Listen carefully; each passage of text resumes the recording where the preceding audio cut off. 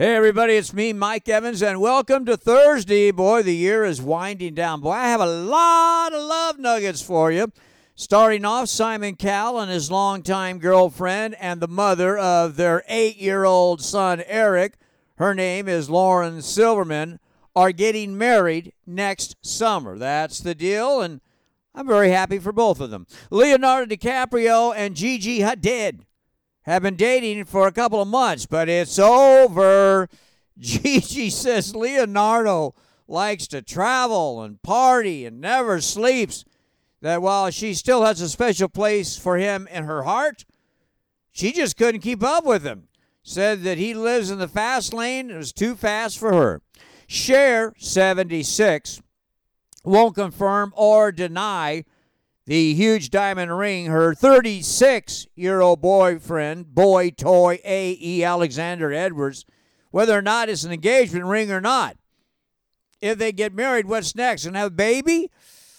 We'll be watching that come 2023. TV news. Here are the top 5 non-sports, non-news, most watched cable television shows for 2022. Number 5, Grey's Anatomy on Netflix. Number 4, Ozark on Netflix.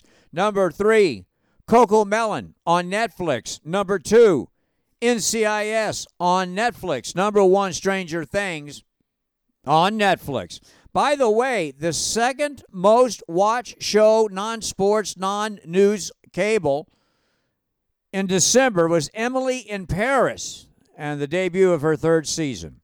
Movie news. Is it true over the holiday Johnny Depp contacted Disney and let them know he'd be interested in doing another Pirates of the Caribbean and no guaranteed salary, just a percentage of the box office? We'll be watching that too.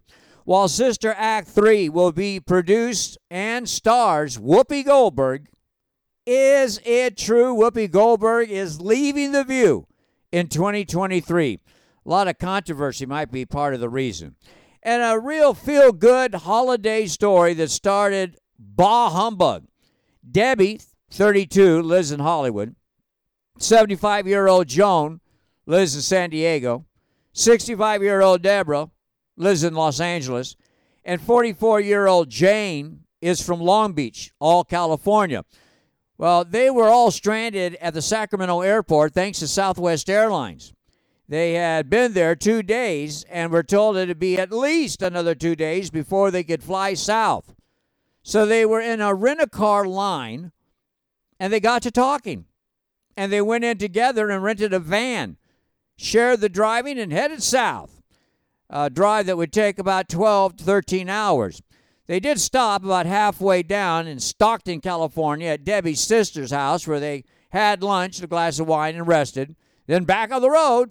They have become good friends in a short period of time. They'll keep in touch and say they'll never fly Southwest Airlines again. Tomorrow, the last report of the year. Have a great day. Talk to you tomorrow. Mike Evans. I'll see ya.